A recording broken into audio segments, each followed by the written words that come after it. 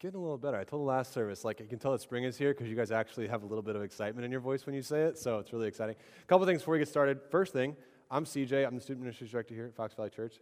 It's good to see you. Second thing, we talked about a couple things last week. One of them I just saw, and I want to remind you guys, we are doing our Refuge for Women fundraiser, and so if you brought gift cards to donate, there's a little white box out there at the Connect Central. You can drop those in there. That's where they are. You can also give online as well. There's a drop-down tab for that line item. And the second thing is, last week, Pastor Chris talked about 3D living. And so I want to kind of challenge the church here because today is supposed to be gorgeous. Tomorrow's even more gorgeous. And so in Chicagoland, everyone is kind of coming out of hibernation, right? Like who's taking Christmas lights down today or tomorrow? Anyone else in here? Yeah, me too. Like people are outside. And so I thought it'd be really cool if we as a church had a little bit of a challenge to take the first D of a 3D living, which is to, what? You guys know? Develop relationships, right? And so people are out walking around, they're doing things in their neighborhood, so maybe you can walk around and say hi, meet your neighbors, that kind of stuff. Maybe even grab a couple of those things for the Eagles soccer camp and invite some kids. I think it'd be really, really good. We have an opportunity now that everyone is coming out of their homes for the first time in like forever, because it's been ridiculously cold this winter. That's actually not true. It's actually been not bad. This morning we're talking about the Lord's Supper, and before we move on anymore, I just want to clarify a couple things. The Lord's Supper, communion, they're interchangeable, right? And so I'm probably going to use both of those words. So if I say communion, if I say the Lord's Supper, I mean the exact same thing. Just want to clarify in that. And so we're going to be talking about this today, but before I get into that, I just thought I'd share. When I was a kid, I grew up in the church, and so at my church, actually, we would take communion every Sunday, and so it kind of became this thing that was very rote. I just did it because I was there. I didn't really quite fully understand it, especially talking about things like the body of Christ. That's a little weird, like, as for a kid to understand quite what that means, and then, like, drinking, like, the blood of Christ. I was like, what is this? I'm not really sure. And then I got a little older. I was like, this is really cool, like, and so, I don't know. It was always kind of confusing, but I would just do it because I didn't want to stand out, right? Like, I didn't want to be the one person that didn't take communion in my church, and so I would always go and I would do it. And so we just want to talk about a couple of things that Paul is writing to us in 1 Corinthians today. I want to tell you now, this is not going to be like an incredibly exegetical sermon on the Lord's Supper, so please, if you're going to like already thinking in your head, like, wow, you did not go into enough detail, just spare me, okay? Like, I know that's not the point of this. The point is just to kind of challenge us as a church to grow deeper as we get some time to practice these things that Paul is encouraging the church in Corinth to do later on in the service. And so that is the hope. Let me pray real quick. Father God, thank you for this day. Thank you for this beautiful weather. I pray that this morning as we get to partake in communion together and just think and reflect on what it means and how it affects us, God, that you would really minister to us, that you would show us something new, maybe even for the first time today. Because, Lord, we want you to be glorified in our lives and in this service. So, Lord, we love you. In Jesus' name, amen. Real quickly, before we read the text, you guys can go ahead and start turning there. It's 1 Corinthians chapter 11. I'll give you guys a hot second to turn. Two things. If you did not grab one of these really, really cool little Lord's Supper communion meals in one communion thing, you can go ahead and like throw your hand up. We're going to take it later on. One of the FIT members would love to help you. If not, you know, the really nice thing about these is you can like throw them to people because they're all sealed. Not that you would ever do that. But anyway, these delicious wafers that are so good that are nothing like bread. Anyway, that always confused me as a kid. I told the first service, I think these things, if snowmen had fingernails, that's what they are. That's my to give you way too much information, that's what I think they would look like and taste like. Anyway, we're going to read through this.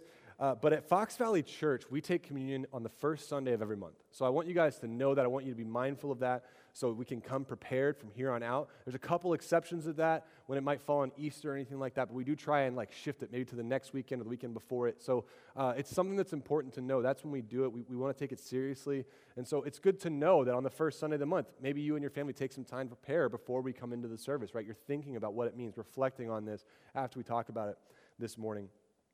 Okay. 1 Corinthians chapter 11, verses 18 to 32. I believe the screen goes to 34, but we're going to jump into verse 18. And here we go. In the first place, I hear that when you come together as a church, there are divisions among you, and to some extent, I believe it. No doubt there have to be differences among you to show which of you has God's approval. So then, when you come together, it is not the Lord's Supper you eat. Really quickly, the first two verses might seem a little disjointed, might seem like, what are those doing there and talking about communion? I don't really understand. What Paul is trying to do is he's trying to draw out that there's some tension, there's some disunity, there's something going on that shouldn't be going on in the church. And you got to remember, in the early church, the Lord's Supper, communion, was one of the main elements of worship, right? Like they didn't have a worship band that would come in and like play music. So this is how people come together and worship. And he's trying to draw out this idea that there's not this unity that there should be in the worship service, and especially when we come to the table together. So that's why that's there. We'll unpack that a little more later. Verse 21. For when you are eating, some of you go ahead with your own private supper. As a result, one person remains hungry and another gets drunk. Don't you have homes to eat and drink in, or do you despise the church of God by humiliating those who have nothing? What shall I say to you? Shall I praise you? Certainly not in this matter. For I received from the Lord that I also passed on to you. The Lord Jesus, on the night he was betrayed, took bread, and when he had given thanks, he broke it and said, "This is my body, which is for you. Do this in remembrance of me." In the same way, after supper, he took the cup, saying, "This cup is the new covenant in my blood. Do this whenever you drink it in remembrance of me. For whenever you eat this bread and drink this cup, you proclaim the Lord's death until he comes. So then, whoever eats the bread or drinks the cup of the Lord in an unworthy manner will be guilty of sinning against the body and blood of the Lord. Everyone ought to examine themselves before they eat of the bread and drink from the cup. For those who eat and drink without discerning the body of Christ eat and drink judgment on themselves.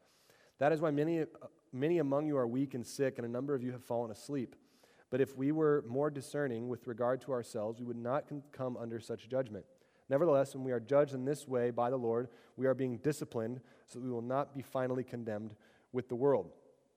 Okay, there's a lot to unpack here. I'm not going to spend a lot of time. I do want to share one quick thing in those last couple verses, right? We live in a very like scientific modern age, and so we tend to read things like this, where when Paul is saying, maybe you've gotten sick or some of you have died or these bad things have happened to you, it's because you've abused the Lord's Supper. And we hear that and we kind of, in our modern day minds, we kind of say, well, that's just because they didn't understand science, right? There was just like a coincidence. There was something wrong with them, right? I want to challenge us not to be so dismissive of the spiritual world that we live in, right? Like God has created us as spiritual beings, and that's really the main and most important thing that we should recognize in our lives. And so there's a very real reality of what's going on here, and that maybe yes, there's science, and God created that too, but God is ultimately over all things, and he's a spiritual being who is leading a spiritual world. And so let's not be so quick to dismiss these things that happen. I'm not saying we should think that every cough and like injury is because you've done something wrong, but at the same time, let's not just dismiss the spiritual things of this world, because it is important.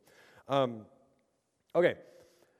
Really, really simply, what Paul is doing here is he's reminding the church at Corinth about the importance of some things around the Lord's Supper. And so if you have time, I really encourage you to read 1 Corinthians. It's a really interesting, I'll call it that, letter to a church that was, let's just say, struggling at the time. Paul kind of, in a loving but very upfront way, just corrects a lot of the things that are going wrong in the church. And one of them is around the topic of unity. Okay, and so he's calling this out. He's saying that the mark of the church, the mark of Christians, is unity. And so as you come together to worship and to take the Lord's Supper together, you're not unified, right? He kind of uses an example of someone being drunk and someone having nothing to eat. And so what he's trying to draw out is that maybe if someone came in to the worship and they didn't have food or they didn't have things to eat, right, that's a lack of unity if you would just allow them to not participate in worship. So to give a modern day example, the best that I'm able to, it's kind of weird, but let's just say that the Renz family here in the front row, because you have a beautiful bald head, I like it, I'm going to use you. The Renz family's like put all their coats down along this whole row, and like this was their space, and we were really full, and no one could come in, right? If they said, well, no, this is our space, you can't come into our space. Hopefully, that's not very like loving and unified if they're not letting someone enter in to participate in worship because they want their space. This is theirs, right? What would be unifying and loving is to say, oh, of course, I'll move my stuff. Let me make room for you so you can come in, so you can worship, so you can experience the power of God, right? That's what he's trying to draw. That's missing in the church in Corinth, and he's trying to point it out and saying, that's not okay. It's not okay for you to do that.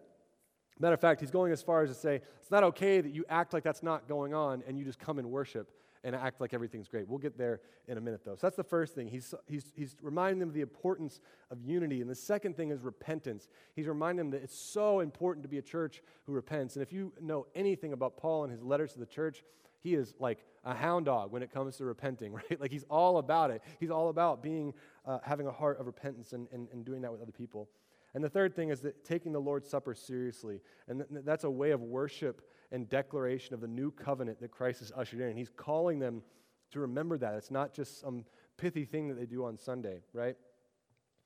So I want to give us some time to practice what he's bringing to our attention. But first, I thought it'd be good to talk about this covenant idea, right? He talks about this new covenant that's coming in.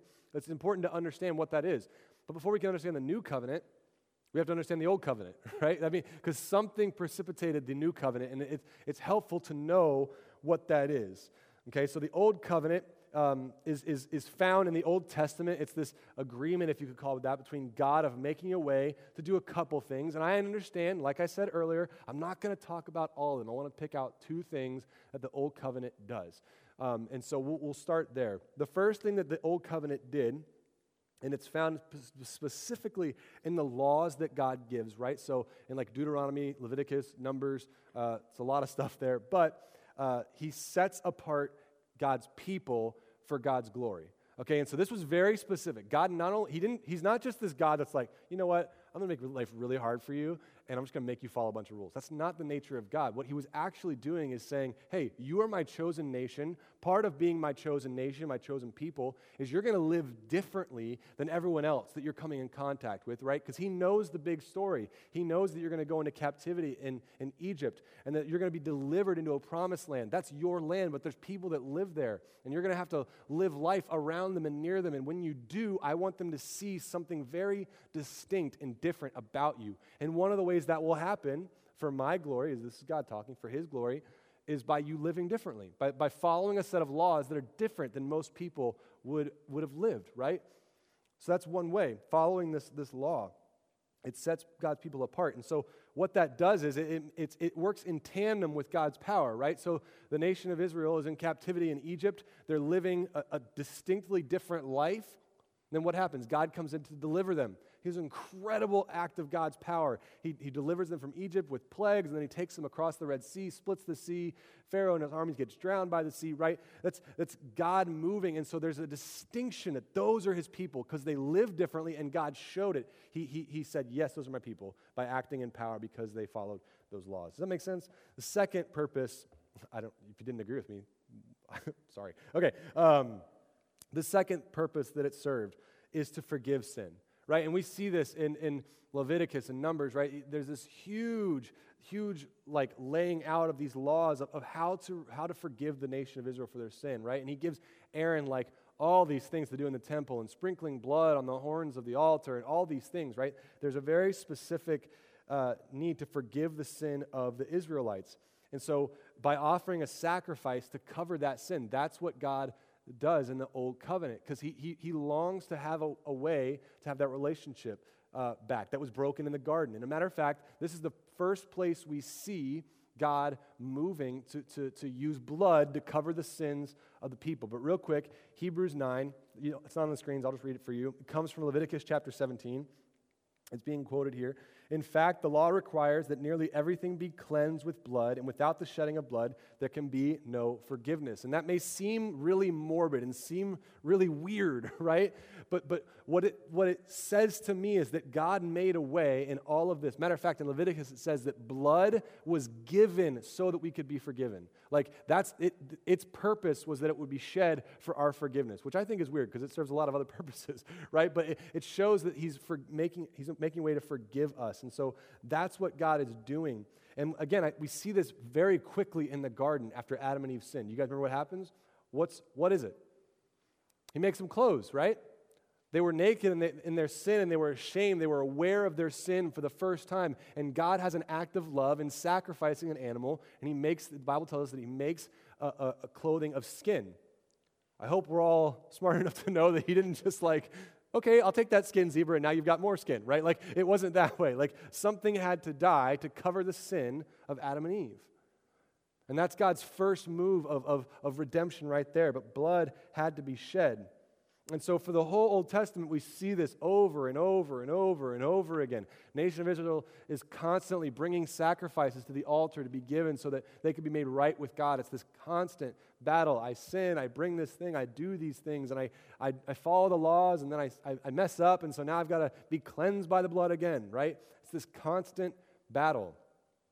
So what happens? That's the old covenant. What's the transition? Jesus. Jesus is the new covenant. He comes in and he lives a perfect life and he fulfills that covenant, that his blood being poured out was it. That's done. He fulfilled the purpose and intentions of that covenant, and he ushers in a new covenant. The covenant of the law of the old covenant is now ushered in with a covenant of love. And this is really cool, and I think this is really powerful, that his blood redeems our sin debt, like it covers it, and all of it. And so often I find myself thinking it's only for the sin that have happened behind me in the past, but no, he's paid for not just my sin, capital S, all of it has been paid for by the blood of Jesus Christ. It's been taken care of. The debt has been canceled out. The new covenant has been ushered in, and it's really cool to me that it follows a similar purpose. The first thing is it sets apart the people of God for God's purposes, just like the old covenant. But how? It's not by following laws and doing X, Y, and Z anymore. It's by being loving, by you being united, right? Jesus tells us that they're going to know that we're his disciples by what? By the way we love one another. Not by the way by all the things we do and by the laws that we uphold, like not that, by the way we love one another. So yes, absolutely it's important. It also serves to forgive sin, right? The new covenant of Jesus' blood, it has paid the sin debt. It's no longer about bringing a goat to sacrifice at the altar and get sprinkled with blood. It's about Jesus' blood. It's been poured out for me, for you, for all of us so that we can be forgiven for that sin.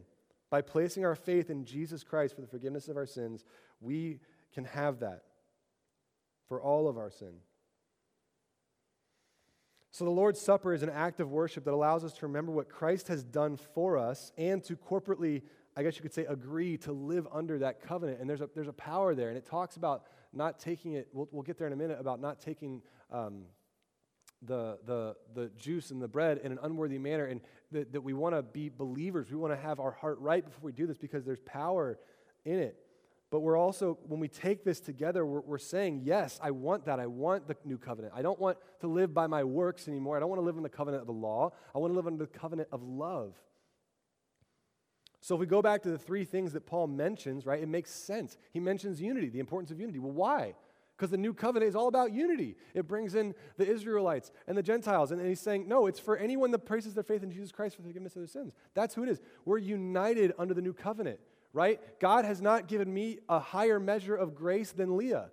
Like Keith is not rolling in grace and I'm over here like, oh, poor is me, right? Like he's given grace to all, evenly, equally, poured out, uniting us together under the covenant of love, right? And the second thing, so obviously it's important. So Paul is saying this is of utmost importance. So the fact that you're neglecting it is really not good. The fact that you're neglecting that and having disunity and not loving one another is not a good thing. The second thing is repentance, right? The new covenant is the complete forgiveness of sins and the forgiveness of sins through the cross of Jesus Christ. And so how can we come in and no longer repent, church at Corinth, church at Fox Valley? How can we not live in this lifestyle of repentance? Because that's the exact reason for the new covenant. That's what it brings into us, that we can confess our sins and repent from those sins. And let me just say this real quick. Part of the church, part of what it's designed for, it is not designed for us to come in here and have our best Sunday best on and sing the best songs and to never have anything like crazy happen in church. No, the church is designed to come in and worship together, a fallen, sinful, broken people coming, repenting, confessing, crying out for, like, it's meant to be a triage unit in a hospital. Like, that's what it's the best designed for, and we treat it like the cleanest waiting room that's ever been existed. In a hospital, we're like, oh man, we can't have any. We got to be all proper in here. And man, I don't think that's it. I think that's so far off from what it was designed for. To come, and if you don't have someone that you can confess your sin to, I'm not saying you come up here and grab the microphone and say, okay, let's rattle them off. But you should have at least one or two relationships in your life where you can confess those things. That's important. It's part of growth. Let me just say it this way: it's not a suggestion. The Bible's not like, maybe if you get around to it, have someone you can confess your sin to. No, it's like that's part of being a believer. That's part of what we're called to do. So the repentance is so important because that is the epitome of the new covenant. And the last thing is taking it seriously. I love this. I think it's really cool. He's calling the church in Corinth not to just treat this like something where I can, it would seem through the context of the passage, right? There were people bringing their food in, having wine, having a jolly good time at church, maybe even getting a little tipsy, right? Like that's what was going on at church. And that's not the heart behind it. We want to take it seriously. And I would go as far as to say this. What if we treated the Lord's Supper as seriously as if we were the disciples in the room after he's in the grave and he walks through the wall? Right? Like, what if we took it as seriously as Jesus fresh from the resurrection, and we were there, and we were doubting, we were afraid, we were scared, we thought, man, I thought he was the Messiah, I thought he was the one, and now he's dead. And all of a sudden you're sitting there, and boom, he's in the room. Like, I know what that would do in my heart. Like, not a question. I would be like, holy now, okay. Like that would really bring all my sin. It would make me so thankful. I would be so overwhelmed by the love and the power of Jesus in that moment. But so often we come to the table and we're just like, okay, this is the transition between this song and the next one, right? Like, now we're closing the worship service out. I should probably get ready to go get my kids or like start thinking about where we're going to lunch. It's like a transition moment in the service instead of the pivotal, the crescendo, and the power of the blood of the resurrection. It's important. We should take it seriously because the new covenant changes everything for us.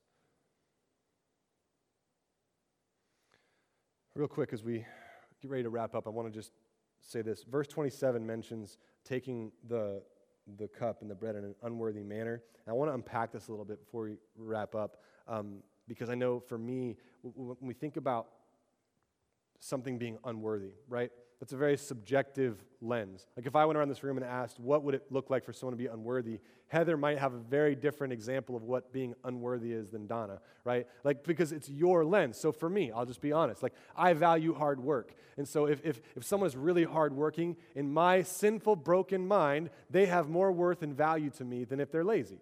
Like that, I'm not saying it's right, I'm just telling you, that's my broken side coming out. Well, that's not the way, that's not the worth that God has ascribed. Jesus has given us all worth and value, right? And so when we say these things, I want to give us some sort of objective reality of what it looks like to come unworthy to the table. We partake of the communion of the Lord's Supper in an unworthy manner when we do these things, when we would rather remain ununified with each other than own up to our beef with one another. We'd rather stay comfortable in that chair than get up. Maybe go hash some things out. Admit that we're wrong. Admit that that's going to be a hard conversation and try and restore a relationship with a brother or sister. We partake in an unworthy manner when we're okay hating or being mad at, angry with a brother or sister because they did something to deserve it. Newsflash, you did something to deserve it. We all did. We all are, in our flesh, we are deserving of the wrath of God. So who are we to hold something over someone else's head? When are we as a church going to stop acting like this is the play and we can just all have this class system in the church and say, no, you can't, yes, okay, you've given your life to Christ, but you got to wait. Like, you got to show us that you really mean it. You got to show us that you're ready now. Do you realize that if that happened in Acts chapter 2, it would have never finished the book? Like, Acts would never have been written if everybody had to hold off and wait before they started living for Christ and sharing about what he's done in their life, right? Like, all the Gospels would be cut in half. Like, that would end that's not what it is. It's a beautiful movement of redemption where sinful, broken, depraved people are rejuvenated with the life and blood of Jesus Christ and have new life. The old is gone. It is dead. It is no more, and the new has come. So we have to stop acting and holding those things over our heads. We partake in an unworthy manner when we make excuses for not confessing and repenting of sin. We try and hold on to just some of our sin, right? Maybe we everything else on the outside looks really good and people think that we're really repentive and all this stuff, but secretly we're holding on to this one thing back here that Jesus can't have. No one can see and Jesus can't have it. We take it in an unworthy manner and we treat it like it's just another thing, like it's just a transitional moment in the service and that's it. We don't give it the merit that it deserves. We treat it in an unworthy manner when we've never placed our faith in Jesus for the forgiveness of our sins. If you're not a Christian, this is something you shouldn't partake in. And that's okay. And I hope you know, and look at me, everyone look at me for a second. If you hear or if you feel that Fox Valley Church is a place where you can not attend if you're not a believer and that you have to partake in this because you'll feel judged, let me just tell you, send those people my way, okay? I have no problem talking with them and giving a little kick in the right direction, okay? This is a place where you can come and ask tough questions, where you can come and be real and learn about what God is doing. Ultimately, we hope that you would place your faith in Jesus, but we want you to be here. This is a safe place for you to gather and to ask those questions and to look and explore God and who He is. And man, let me just tell you, if you're here and you're the opposite of that, if you're the person that's telling them that in passing judgment, would you stop for a second? Like, come on, get off your high horse. Who are you? You were that person. Stop it. Maybe you treat the Lord's Supper in an unworthy manner when you look around the room and think everyone else needs this more than me. You think in your heart that what we do has any merit for the forgiveness of sin. If you think that what your actions are how God sees your value, you're missing the mark. And let me just say it this way. Communion has lost its power on you.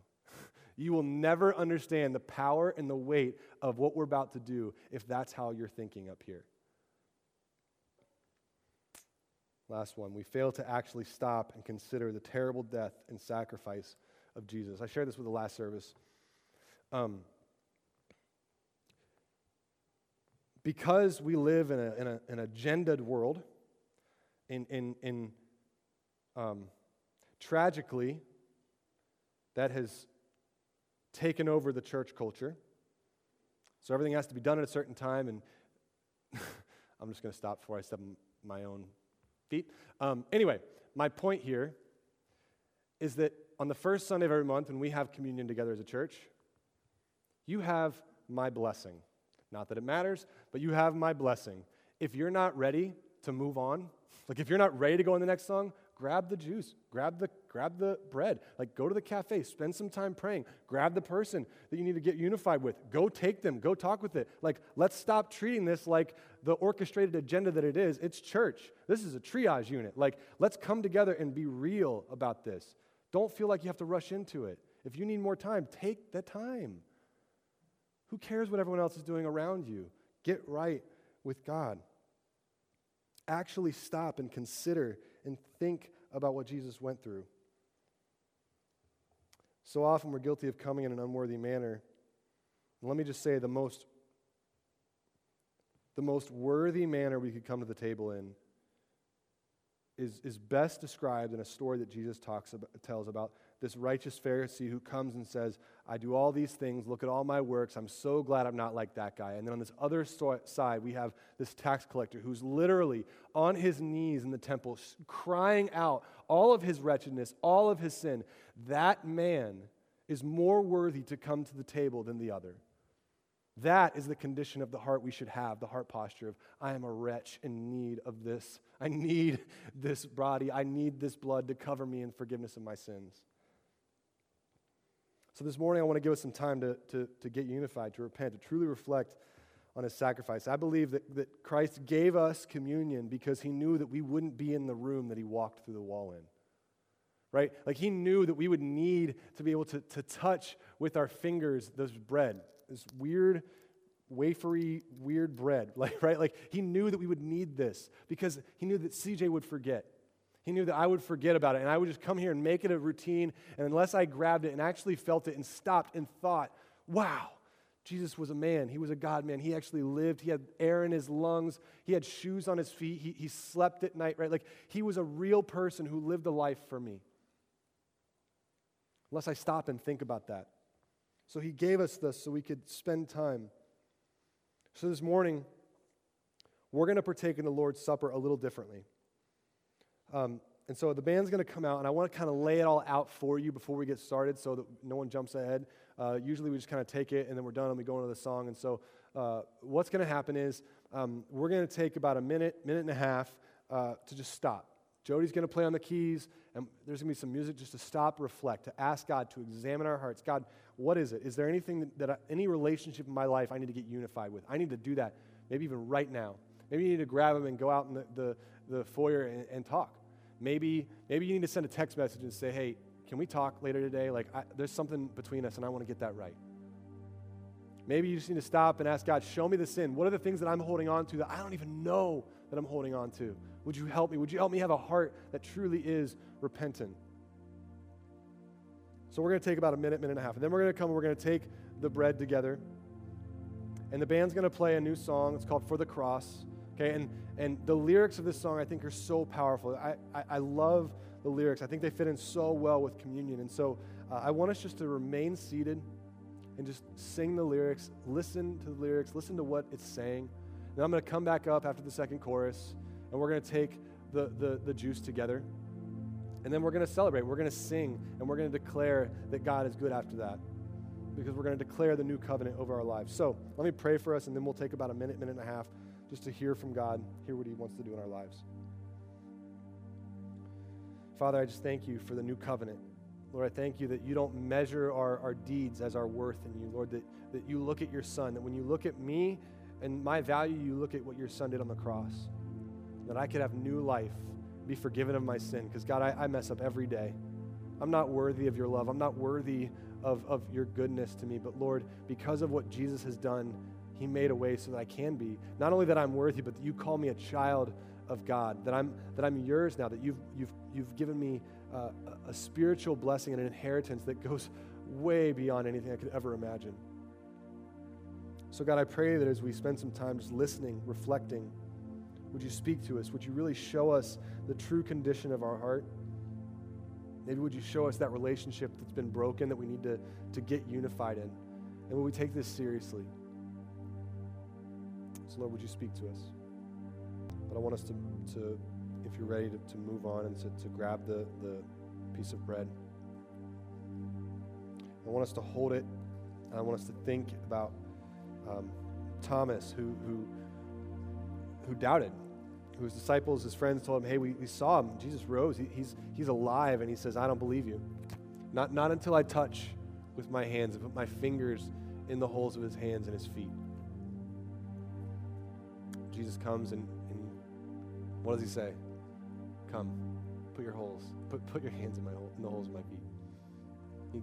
He allows him to touch, to feel, to say, hey, you have risen. This isn't a myth. It's not a story. It's not something that we made up.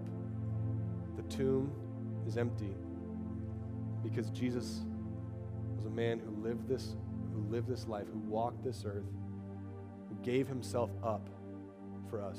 No one took his life. He gave it up for you and for me.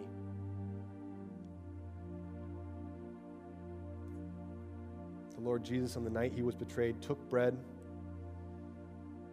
When he had given thanks, he broke it, symbolizing the death that he was about to take, breaking his body. When he had given thanks, he broke it and said, this is my body, which is for you. Do this in remembrance of me. Let's take it.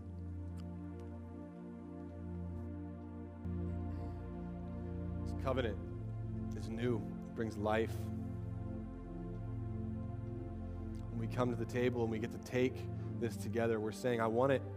Yes, I'm in. I want that. I want the new life. I don't want the old covenant. I don't want to be seen by my value of God by what I do, because I recognize that I could never do enough. I could never be good enough. I could never have it. I recognize that, and so I want him. I want the blood, bathe me in it, shower me in it, because I can't do it on my own, and I want forgiveness. I don't want to hang on to these sins in my life. I want to be a child of God. I need it. I want it. Give it to me. And Jesus says freely, come, take this. I've given it to you. In the same way, after supper, he took the cup, saying, this cup is the new covenant. One of love, one of unity, one of repentance, one that says you can be made new. One that restores what was broken, that makes us right with God. Do this whenever you drink it. I never caught that. Do this. There's an action. There's a call. It's do it. Live the new covenant. Live this. Praise this. Worship this. Like, call it out. This is not something we passively do on the first Sunday of the month. We live the new covenant. It is a do. It's something we do. Do it in remembrance of me. Let's take the cup.